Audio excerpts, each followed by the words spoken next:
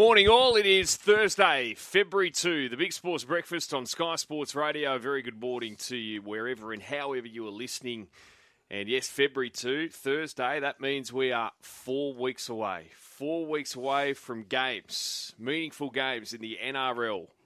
Thursday, March 2, it all starts with the Parramatta Eels hosting the Melbourne Storm. Bring it on, pup. How are you this Thursday? Morning, boys. Morning to our listeners. I'm just watching on our TV here. England dominate South Africa in the one-dayer, and Jofra Archer is back, boys. 5 for 40, bowled 9 out of his 10 overs, and he's bowling quick and he's accurate. So look out. Now I'm not playing. That's a great sign for the Ashes and for cricket. I think Jofra Archer is an extreme talent.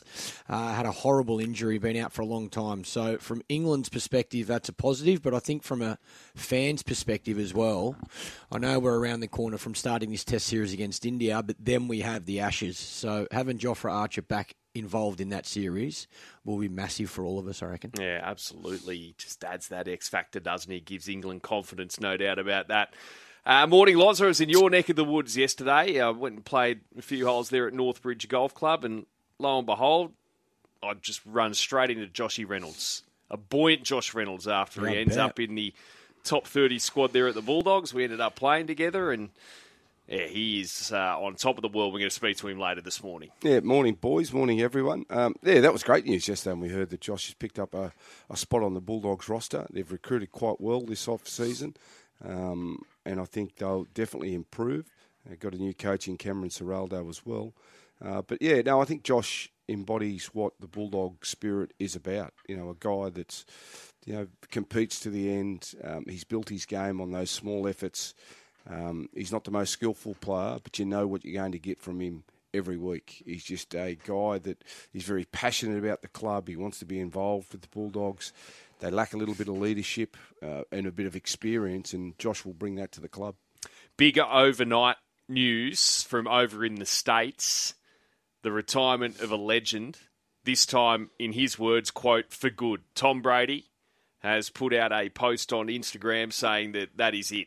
So it was speculation mounted on what club he would head to for next NFL season after his, 3 seasons in Tampa Bay in the end. He's had enough. So at age 45, 23 years in the NFL, which included 7 Super Bowl wins, 10 Super Bowl appearances, 5 Super Bowl MVPs, that many individual accolades. I'd be here all morning reading them out. He now heads to Fox Sports for a 10-year, $375 million contract. That's American. Very similar to Loz's deal here at the Big Sports Breakfast. Oh, what a career. He's got a 3 in it somewhere, surely. I'd only worked the 1 year. Seriously? Yeah, I don't think I'd stand for it too. But anyway, we talk about Brock Purdy and the season that he had and being Mr. Irrelevant, the last person in the draft. You got to remember, Tom Brady, he was picked 199 in the 6th round of the 2000 draft. It's hope for us all. So, I mean, you talk about players that missed out, then got an opportunity. Tom Brady has well and truly grabbed that opportunity where no one thought he'd have the career that he had. 10 Super Bowl appearances. The GOAT. He is the best of all time. The thing that stood out for me was obviously his accuracy with his arm, but he owned the big moment. His greatness under pressure was unmatched. He was a winner. Because you look at him, Loz, he's not the flashiest quarterback you've ever seen. He is just a winner. Well, he's not a Lamar Jackson. He's not a Patrick Mahomes. He's not good on his feet. He's just very good in the pocket. His accuracy and his decision-making. How many times... with less than 2 minutes to go, the ball is in Brady's hands, and you can go in Super Bowls, you can go whatever match you look back on, he got his team home more times than not. And well and truly in the GOAT debate, that's for sure. You bring up all the legends, Jordan, Ali, Tiger, and Brady's right there with them, no doubt about that, considering the longevity. And even this season, he was still... I think he led the league in passing yards because they didn't run it at all, Tampa Bay. But Yeah, that's it. At age 45, unbelievable. What a career, what a legend. No doubt about that. The great Tom Brady. And we're just watching, there's Jofra Archer, Clarkey. Six for he ended up with. Okay, right, there you go. Just got a Raising the smooth ball. action. Oh, mate, he's an athlete. You watch him run, like even running in the field, one-hand pickup, good fielder. Clean bowling action. When you look at someone's technique, especially as a fast bowler, like he bowls 140 Ks plus, the pressure that goes through his body, he gives himself the best chance because he's so athletic, he's so fit, he's so lean, but his action is, as you say, very clean. We've also got on in the studio here, it's Pipeline over there in Hawaii. They've had a couple of lay days, and it looks like competition is getting underway there. I'll tell you what, this is where we need to push our superiors for an outside broadcast. Oh, yes, How do we get please. to Hawaii for Pipeline? Just a surfing event anywhere would be nice, thanks. I went to Hawaii. Anywhere in Australia will do. Let's start with that. Bells Beach. Bells is perfect. Yeah. I went to Hawaii, and I'm not a big beach goer. I can sit on the beach for an hour or so, but then I'm starting to get bored. When I was last in Hawaii 5 years ago, we went over to Pipeline. Honestly, I could sit there all day. Yeah, just watch that massive surf. Just watching the waves roll in and watching Have a look at that. people just surf it. It was unbelievable. So, as I mentioned, we're a month away. And I just had a quick look at the odds for this round one match in a month's time. And I wonder how much Parramatta are being disrespected because the Melbourne Storm are $1.58 favourites travelling to Sydney for that round one game. Parramatta $2.40 and plus 4.5 at the line. There seems to be this, I guess, prevailing thought, Loz, and I think it'll be reflected in a lot of our top fours and top eights when we do one before round one. The Parramatta are going to go backwards this year.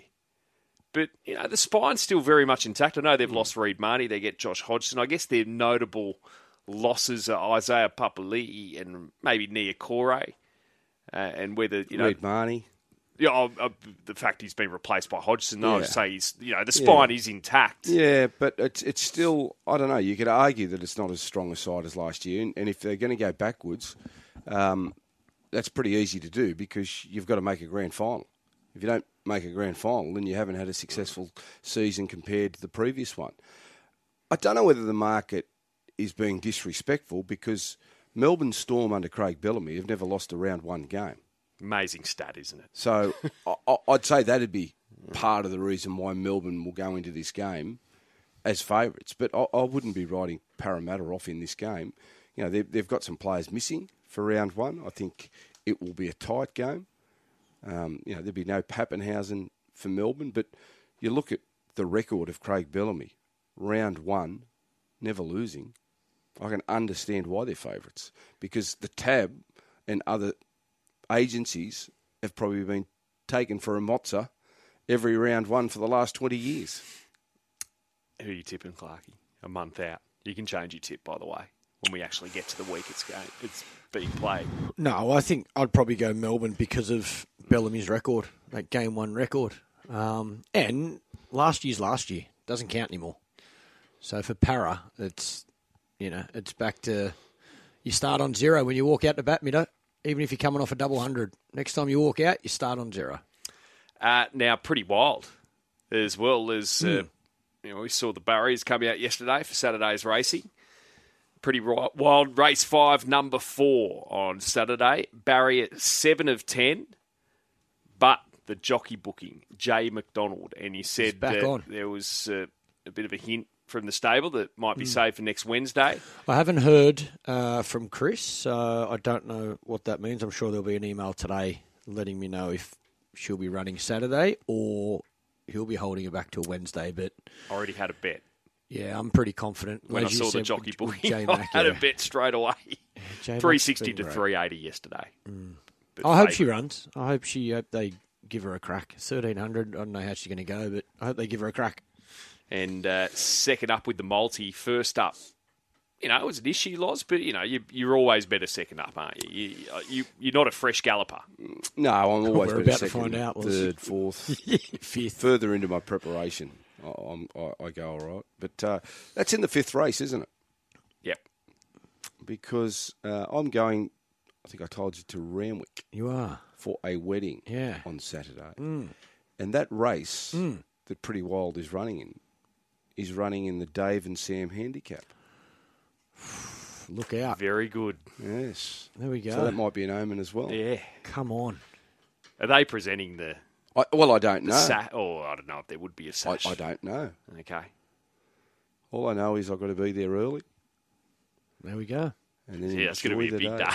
She gets up. Can you celebrate for me? If she wins, I'll be in the winners' Beautiful. circle. Beautiful. I'll be down there, collecting it, getting photos, Doing the speech. getting bank details.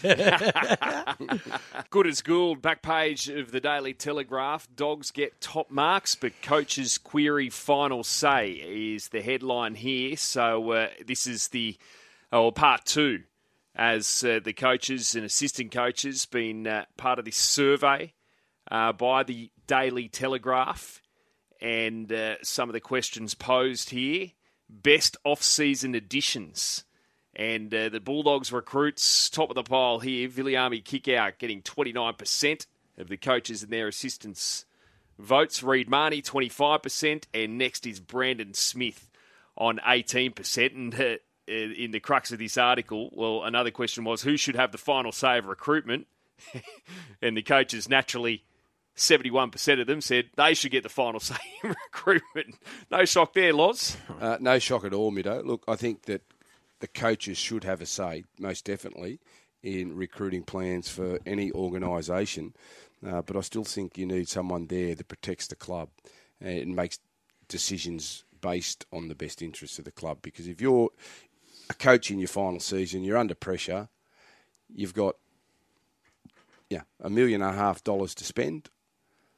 You're just going for what you can get. You're not thinking about any future plan. You're just going, well, I'll get him because he's a good player. I'll get him. And you sign him for 2 or 3 years and you could leave your side in a mess. You could leave the club in a mess. So I think that while I'm not a fan of committees making these decisions, I think you've certainly got to have consultation and you've got to have guys that you trust that can build a footy team. And the only thing I don't like about committees is they procrastinate. They just take too long to get decisions done and make decisions on players. And you can miss out. So I think that you definitely need someone in charge, but you've got to have a process where you talk to the head coach and talk to other people in and around the game, people at your own club, and then make a fast decision on whether you go and get that person or not. The big key with recruitment, though, as well, Loz, there has to be checks and balance on the coach, though, doesn't there, if the coach has absolute power, because you don't want to be in a situation, because coaches can think short term and get your salary cap way out of whack very, very quickly, as we've seen. We've seen clubs do it in the past. Yeah, exactly right. And you know what? It's not so much taking a risk on some of the more experienced players. It's more about those young guys that you've got to know, and you've got to have a handle on them. And some young players these days get astronomical amount of money. So they're the ones you've got to be careful of as well, like not paying way over to get a certain player to your club that turns out to be not as good as you thought.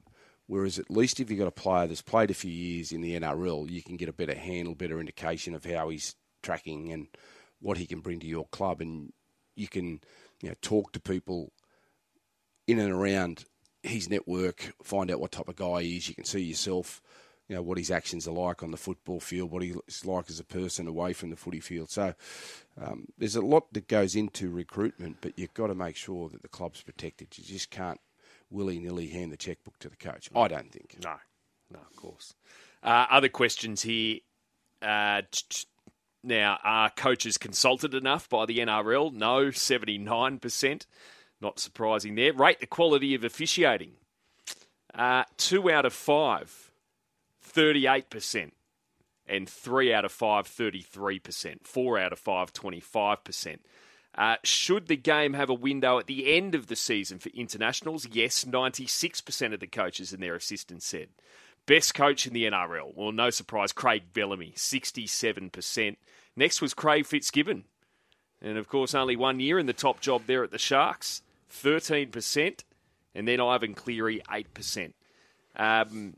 Also here, who is the best player outside your club? And Nathan Cleary got 57% from the coaches there. Next was Cameron Munster, 17%. James Tedesco, 13%. And for all our talk about Tom Trbojevic, he was next at 9%. So Out of mind, out of sight, Tommy. I think if you asked that question the previous year, I think a lot of people would have said Tom. And it changes quite a bit because there's not much between all those players. They're all very, very good. You know, they're the best players in today's game. And I can understand why you'd be split. Because if someone gave you an open checkbook and you had to sign one of those 5 players, who would it be? I reckon it'd take you a while to figure out which one you wanted. depends on your club's needs, isn't it?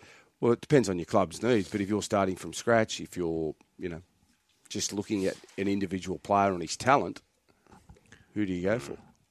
Gosh, that's a tough question. Mate, if you had 5th choice and you ended up with the 5th player, well, you'd be still happy. Yeah, definitely. So is it Cleary, Munster, Tedesco, Oh. Trbojevic? Yes. Is that the 4 or was there another one? Cleary, Munster, Tedesco, Trbojevic. Yeah, so yeah. either of those 4.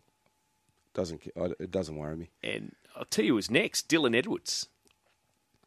He got 4%. And what Dylan Edwards, there's a lot of players in the game on more money than Dylan Edwards. And there he is. He was the 5th, basically. Value for money, Dylan Edwards gives you plenty.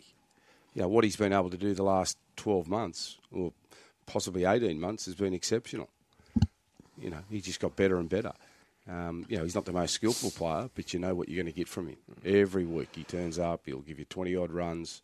He's always pushing on the ball, he's in support. He's not the flashiest player, but he's certainly gutsy, and he's tenacious and never lets you down. Big night at the SCG Pup, and it's the Challenger. So for the right to play in the Big Bash final against the Perth Scorchers on Saturday, and the Sydney Sixers up against the Brisbane Heat, and the market with tab has the Sixers $1.53, the Heat $2.50. Back page of the telly, Dan Mann for Sixers. So with Steve Smith, of course, off to India. Dan Hughes looks like he will be getting the nod to replace Smith there. Only played, 3 games as he's been behind Smith and England import James Vince as well. So he's going to get a crack tonight. And also back page of the Australian, headache for BBL, 2 sides just too good. So just some concerns about the dominance of the Scorchers and the Sixers.